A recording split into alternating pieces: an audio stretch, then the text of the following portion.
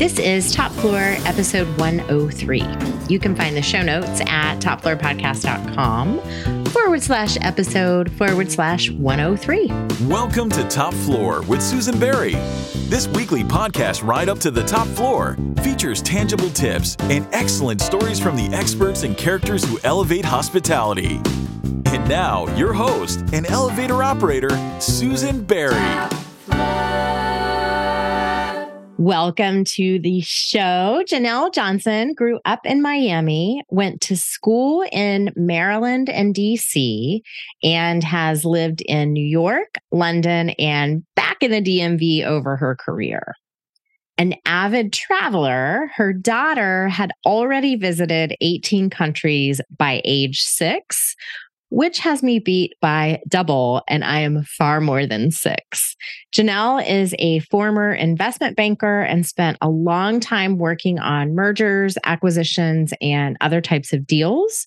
Now, as leader of PwC's Travel, Transportation, and Hospitality Practice Group, Jeanelle helps clients with strategic planning for growth and investment and advises on business-wide risks and opportunities. In other words, she helps the hospitality industry understand where to spend, where to save, and how to plan for the future. One of Jeanelle's areas of interest is how hospitality businesses need to invest in modernizing legacy technology. That's something we talk about on Top Floor all the time. So today we are going to talk about how that impacts labor, investor confidence, and guest experience. But before we do, we need to answer the call button. The emergency call button is our hotline for hospitality professionals and random strangers off the street who have burning questions.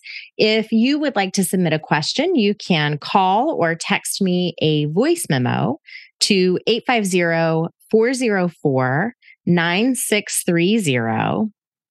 Today's question was submitted by Priyanka, and here's what Priyanka has to say. Since you talk about education and careers a lot, I thought I'd ask, is it better to get a specialized degree or a more general one? So this comes up on the show. And Jeanelle, you have more degrees than I do. So I think I'm going to ask you first, and then I'll give my opinion after that. What do you think?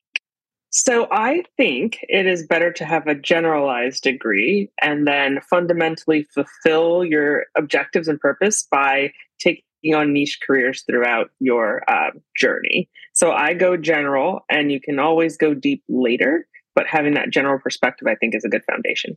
I love that opinion, and I completely agree. The only thing I would add is something that I've been thinking about so much lately as my nieces enter and graduate from college. And that is the idea that the career that these people are going to have who are in school right now doesn't exist yet.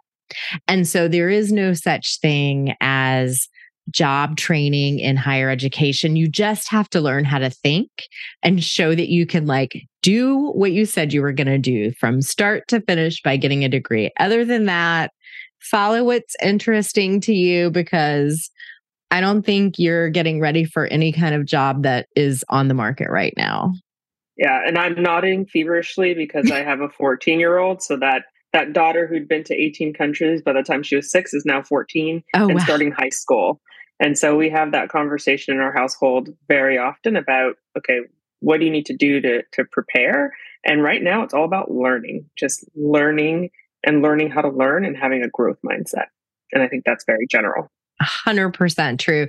This leads me nicely into my next question for you, which is this. When I was growing up as the child of teachers, I never heard of consulting. I don't think I ever even heard that word until I was an adult, either for the big four, like what you do, or in a niche area like what I do. How did you even know that that was a thing? And how did you end up going that route? So, like you, I had no idea what consulting was. I'm a first-generation American. My parents immigrated from Jamaica in their 20s. My mother's career was as a hairdresser, and my parents split up when I was really young. And so I was raised by a single parent, immigrant, first generation American. And so honestly, consulting, I'm still figuring out what that actually means. But I had no concept of consulting. I'd never heard of a big four. I think it was probably big eight when I was coming up through life, and now it's four. But needless to say, I think what I learned is, having grace and gratitude, which was which is what I learned from my mother, has prepared me to do just about anything. And the beautiful thing about consulting is it's a choose your own adventure type of career path. And I think that's what had me gravitate towards consulting. But, what I would say to folks is, a career path in consulting can be whatever you choose. And the beautiful thing about someplace like a big four is we do just about everything. So there's lots of opportunity to pivot, learn, grow, develop, which is kind of goes back to what I said on the previous question about growth mindset. I think that's what's really attractive about a career in consulting. Speaking of choosing your own adventure, how did you choose the particular adventure you're involved in right now, being part of and heading up the travel, transportation, and hospitality team within PwC? So it's a little bit full circle for me. Actually, coming out of grad school, so I got my MBA in finance and entrepreneurship. I actually applied for a job in the finance rotation program at a large brand. I wanted the job so badly that I tanked the interview. Like, it was awful. It was awful. It's like my brain just emptied itself as I went into the interview. And as they were asking me questions, I was like, from a 10,000 foot view, like there was no specificity, no detail. I literally choked. Awful, awful, awful. Clearly, I did not get that job. Which I shouldn't have gotten that job. Fortunately for me, I ended up doing investment banking. So clearly I was not entirely mindless because I was, able to successfully pivot towards investment banking. Still do math problems, just maybe not describe them in an interview super well. Definitely not at the ripe age of 25. Right. Which thankfully I have a lot more experience under my belt now. So fast forward to, a few years ago at the firm, I've been working in supporting private equity and consumer markets businesses pretty much my entire career. And we had a partner who had been leading the sector who was near retirement, and they were looking for someone with the capability, the credibility, someone who's willing to just throw themselves at any sort of problem and learn quickly.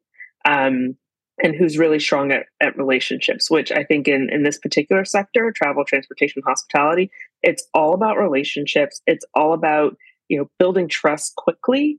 And so the firm saw those characteristics in myself. And so I spent some time with that gentleman who was retiring and really spent time educating myself. The travel, transportation, hospitality ecosystem is extremely complex, right? If we think about the quantum of stakeholders in the ecosystem, I mean, there should be master classes. I mean, there are master classes, right? There are schools dedicated towards hotels.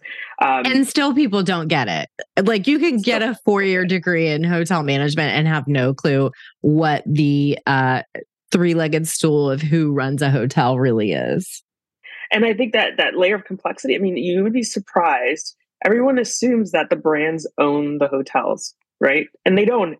By and large, they don't anymore. And the business model has evolved so much. And so over the past few years after the firm asked me to take on this role, it really was about educating myself on the industry itself. Obviously, I like to travel. My daughter's been to more than 18 countries now. And so taking on this role for the firm was really about capabilities. And that's another beautiful thing about consulting. It's very much a capability, and they kind of throw stuff at you and see what sticks. And fortunately for me, travel, transportation, and hospitality is something that stuck. And more of a full circle, I actually worked in food and beverage in college, and so service is in my blood. Whether it's in the F&B space, or my mother was obviously an entrepreneur in the service industry. And so service has always been in my blood. And I think travel, transportation, and hospitality is all about service. So true. Relationships and service at the end of the day. And hopefully some upgraded technology, which is what we're going to talk about. You wrote in Hotel Business Magazine about the fact that hotel companies haven't really prioritized updating these legacy systems that are 20, 30, 50, 60 years old. And this is a favorite topic of mine and a favorite topic of people in the industry. Can you give some examples of what needs to change and why this sort of tech debt needs to be paid and why now maybe? So I would say that why the tech debt needs to be paid and why now is consumer preferences, right? If you think about it, I also have a 10-year-old son. He's a digital native. He picks up the iPhone, and he can work those buttons better than anyone. I was like, "Oh, let me show you." He's like, "No, I've got this, Mom." Like, no, I don't need your help. But like, he can figure he actually just built his own PC, right? At 10. Holy mackerel. These are the generation of folks that are coming up, and they have expectations for you to be able to, if I'm going to check into a hotel, why does it take 10 minutes to assign me a room? Why am I not recognized as the top tier program member in the loyalty program immediately upon arrival? Why is it that I'm supposed to have some amenity in my room because I'm top tier, and then I have to go up, it's not there, I have to go back down? That sort of evolution of customer preference. I think the demands are there from these generations to be technologically advanced. How we got here is, this is an age-old problem in multiple industries, build versus buy. I think historically, there's always been a philosophy around building your own technology. And to build technology historically, it costs a lot of money. It also costs a lot of money to maintain. The fact of the matter is technology has evolved. People are moving from on-prem solutions or on-premise solutions to cloud-based solutions.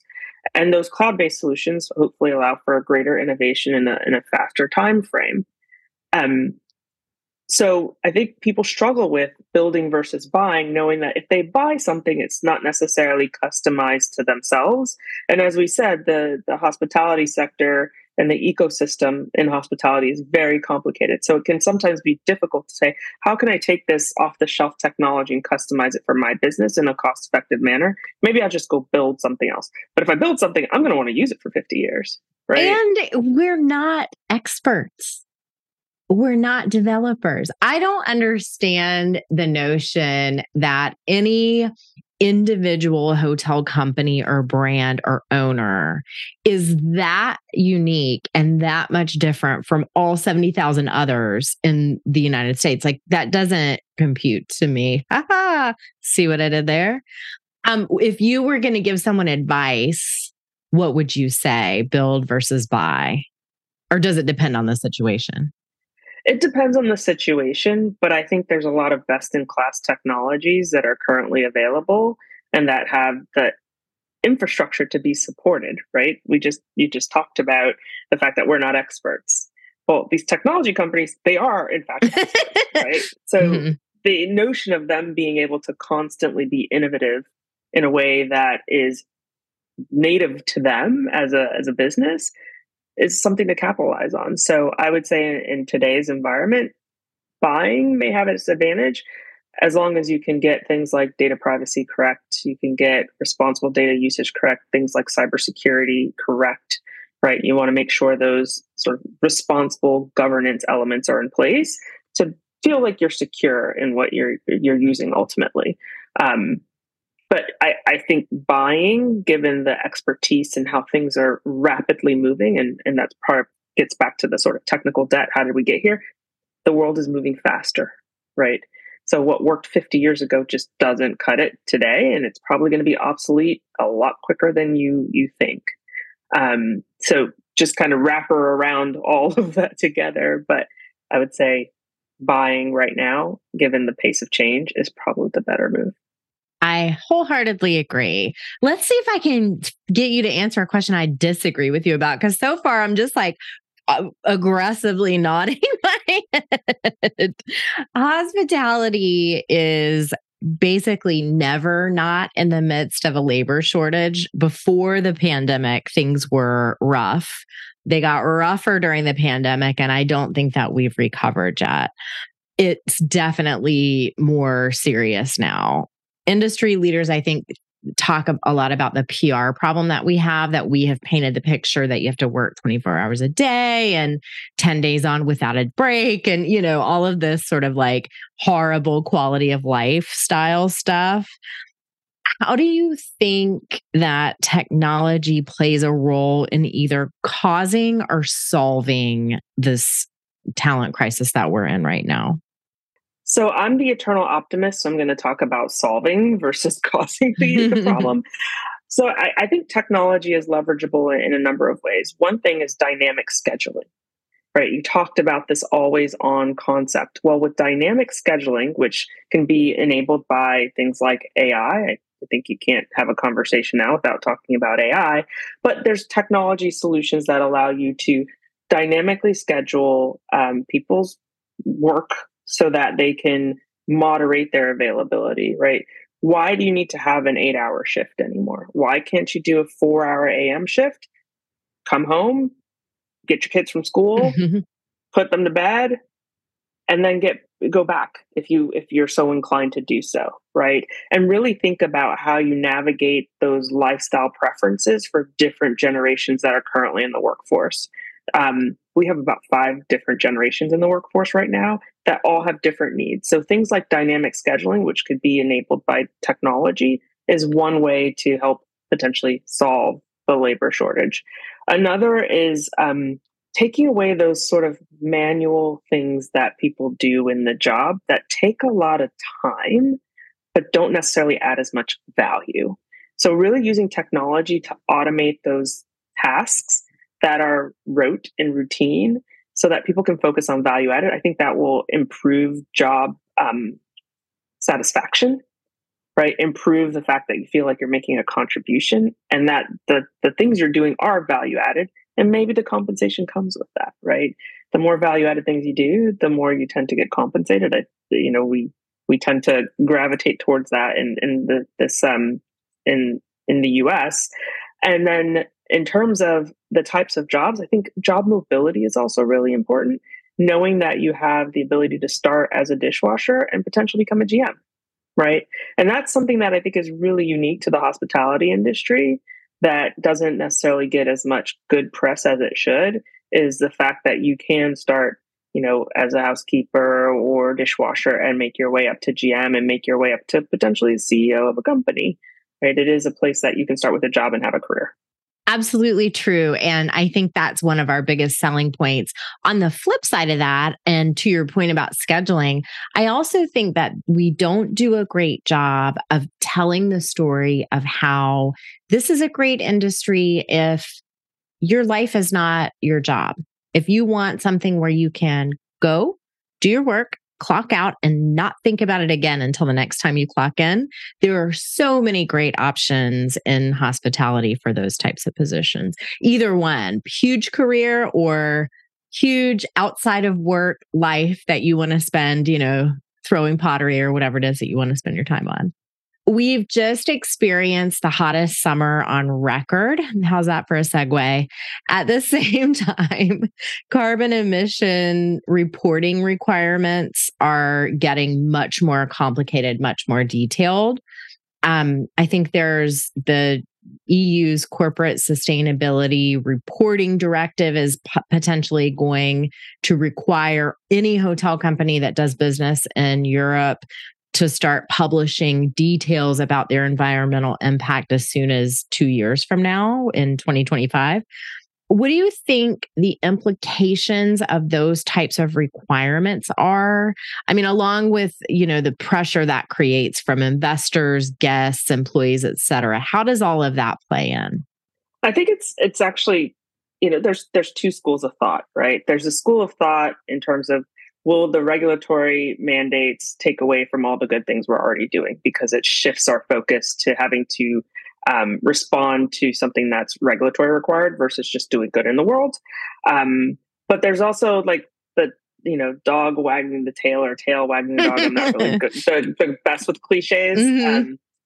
But there's an element of sometimes you don't do enough until you're forced to, right? And I think there's an element of the government and governmental authority saying we're not doing enough. If we think about some of the goals around GHG, greenhouse gas emissions, and people to go carbon neutral by a certain time period. I think at one point it was like 2010, then it was 2020, then people were saying 2030. Now it's 2050. 2050, right? So that keeps getting shifted out. And so at some point it's like, is it going to be exactly, is it going to happen in our lifetime or not? Right. And so it's a little bit of, I think, a regulatory pressure to do the things that we're committing to do in a way that's transparent, traceable, organized, thoughtful, and ultimately you're accountable for it. So I do sense that there's a shift in prioritization. There's a way that businesses are thinking about these sorts of metrics and things that they put out into the hemisphere, pun intended. See what I did there? In a more thoughtful way as a result of the regulatory. We're sort of dancing around the topic of ESG, but that is the root, I think, of where a lot of ESG conversation is coming. People talk about this, but my sense is that the vast majority of hoteliers, whether they are leaders or line staff, are at best probably confused about what that means. Could you talk about how environmental, social, and governance programs and policies play out in the hotel business specifically? Sure. So we've spoken a lot about environmental, right, which is sustainability and greenhouse gas and carbon emissions and scope 1, scope 2, scope 3. And I'm going to talking a lot of gobbledygook. That is very nuanced and oversimplifying the E.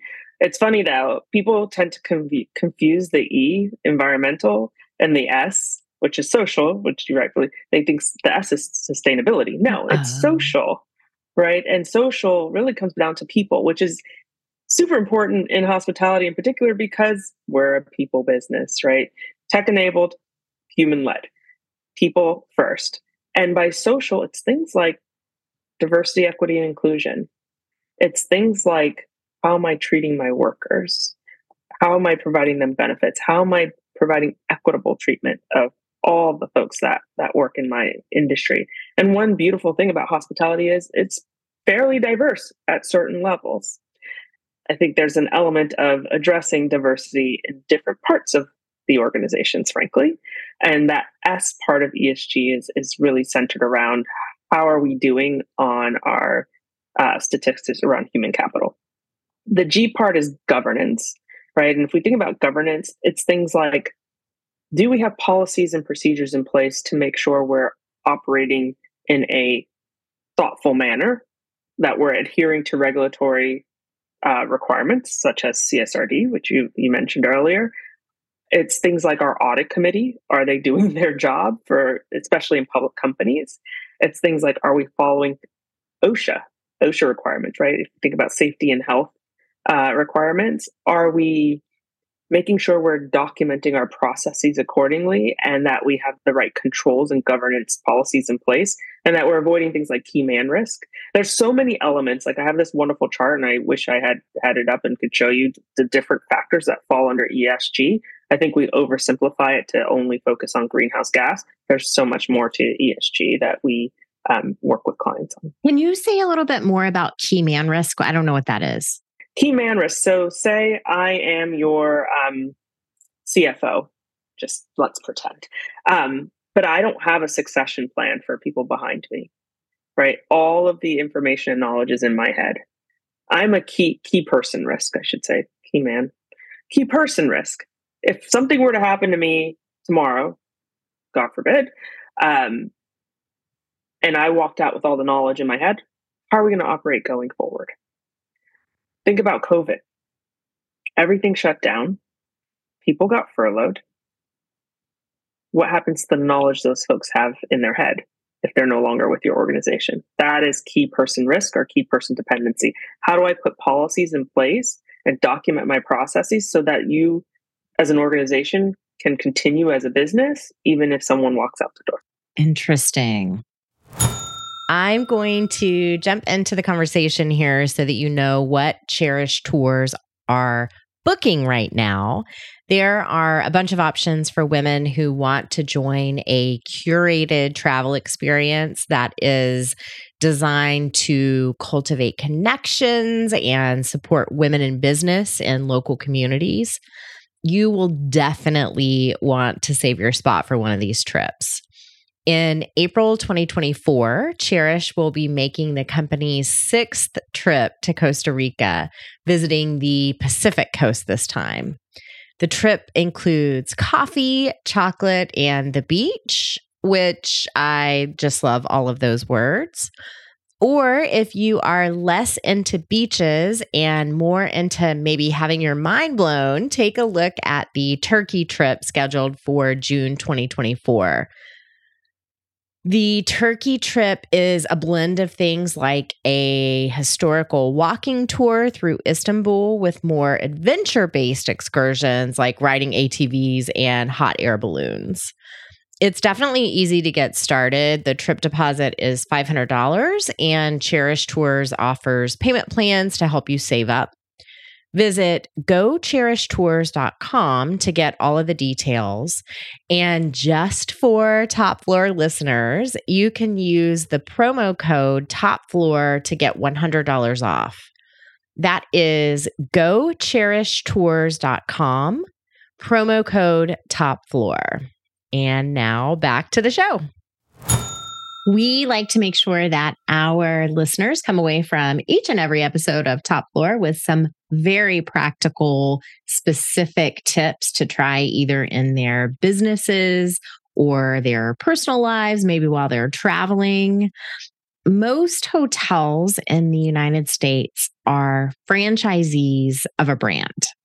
If I'm a hotel owner and a franchisee, what should I be doing to either upgrade myself or influence the upgrade of a legacy system?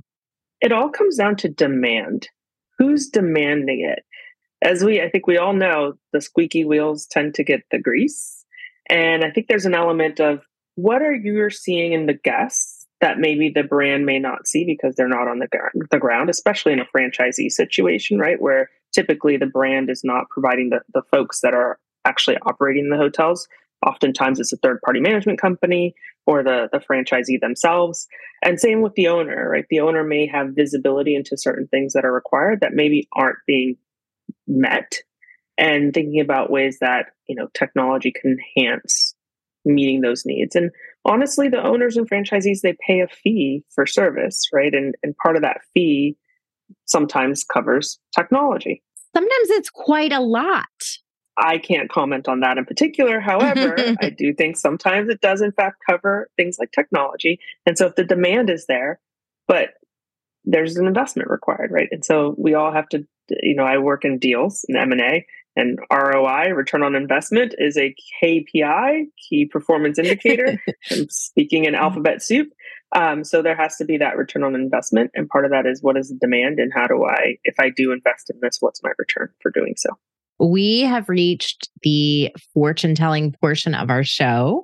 Now is the time to predict the future so we can come back later and judge you on your accuracy. No, I'm just kidding. What is a prediction you have about the future of ESG and hospitality? I predict that it'll be less about regulation and more about meeting consumer preferences and demands. I think you're 100% right. I think that's the piece that gets left out of the conversation is travelers are looking for a real commitment that is not greenwashing. Sorry to give a speech. If you could wave a magic wand and change one thing about work, what would it be? Ooh, that's a very good question. What would I change about work? And it doesn't have to be your job. It can just be the nature of work, if that makes sense. I wish sometimes that the hamster wheel would slow down a little bit. We're constantly running. And I don't think that we as a country take enough time to reset. So I would change that about work in some ways. It just seems to be always on, which it's kind of hard. We've maybe done a little bit to ourselves, frankly, with all of our connectivity. So maybe a little bit of a greater ability to disconnect. Excellent. So what is next for you and what's next for your team? Next for me is to continue to think about innovative ways to support my clients in the space, to help them reimagine the possible and to help them responsibly adopt technology in the ecosystem of hospitality, and to continue to support their businesses, frankly, and think about what's next. What does the future hold for them? Okay, folks, before we tell Jeanelle goodbye, we are going to head down to the loading dock where all of the best stories get told. Going down. Okay, Jeanelle, what is a story you would only tell me on the loading dock? Oh, deepest, darkest stories. So I mentioned earlier that I worked in food and beverage. I actually worked at a pretty famous restaurant in DC that hosted numerous political figures and celebrities. And I was a hostess, and then I would, take reservations during the day. So one day I'm sitting in the basement. That's where they put us to take reservations at the time. Sitting in the basement, answering phones, and I get a call. And it's this voice. I'm like, I know that voice. And the person on the other line said, do you know who this is? And I was like, I think it's a famous comedian that I may have heard. Your voice is very memorable. And they're like, yes. Do you know why I'm calling? I'm like, I have no idea. How am I supposed to know why you're calling? Tell me a joke? What? Right. I'm a 19-year-old college student. No, I have no idea why you're calling me. Well, he wanted to, he had some dietary preferences and wanted the chef to change the menu or change some of his preparation for certain foods. And I was like, chef doesn't change his menu for anyone. And the person on the other line mentioned, he said, well, don't you know who I am? Does chef know who I am? I was like, chef is chef. I was like, but I'm happy to take your contact details and give you a call back. I'm pretty sure no one has ever stood up to this person, right? A very famous comedian. And here I am, 19, standing up to this guy. And so I went to chef, and chef, of course, said, absolutely not for anyone. And so I called the comedian back and I said, sorry, you're out of luck. Not going to change for you. Happy to cancel your reservation. And the comedian decided to keep his reservation. So funnily enough, he decided to keep the reservation. Chef did not change his prep. And I think the comedian actually really enjoyed the original preparation. So. It has to have been something like, don't cook my food with butter, that if you're forced into it, it tastes better that way.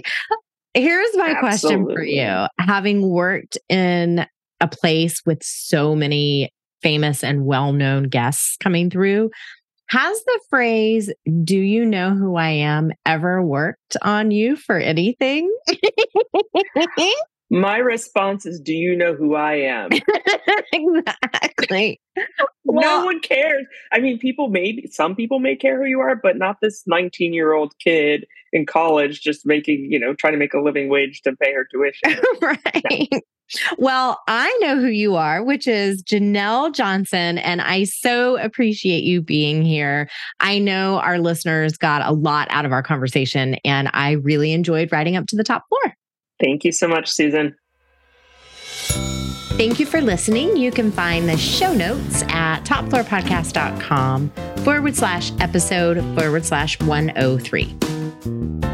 Top Floor is produced by John Albano, who also composed and performed our elevated elevator music with vocals by Cameron Albano.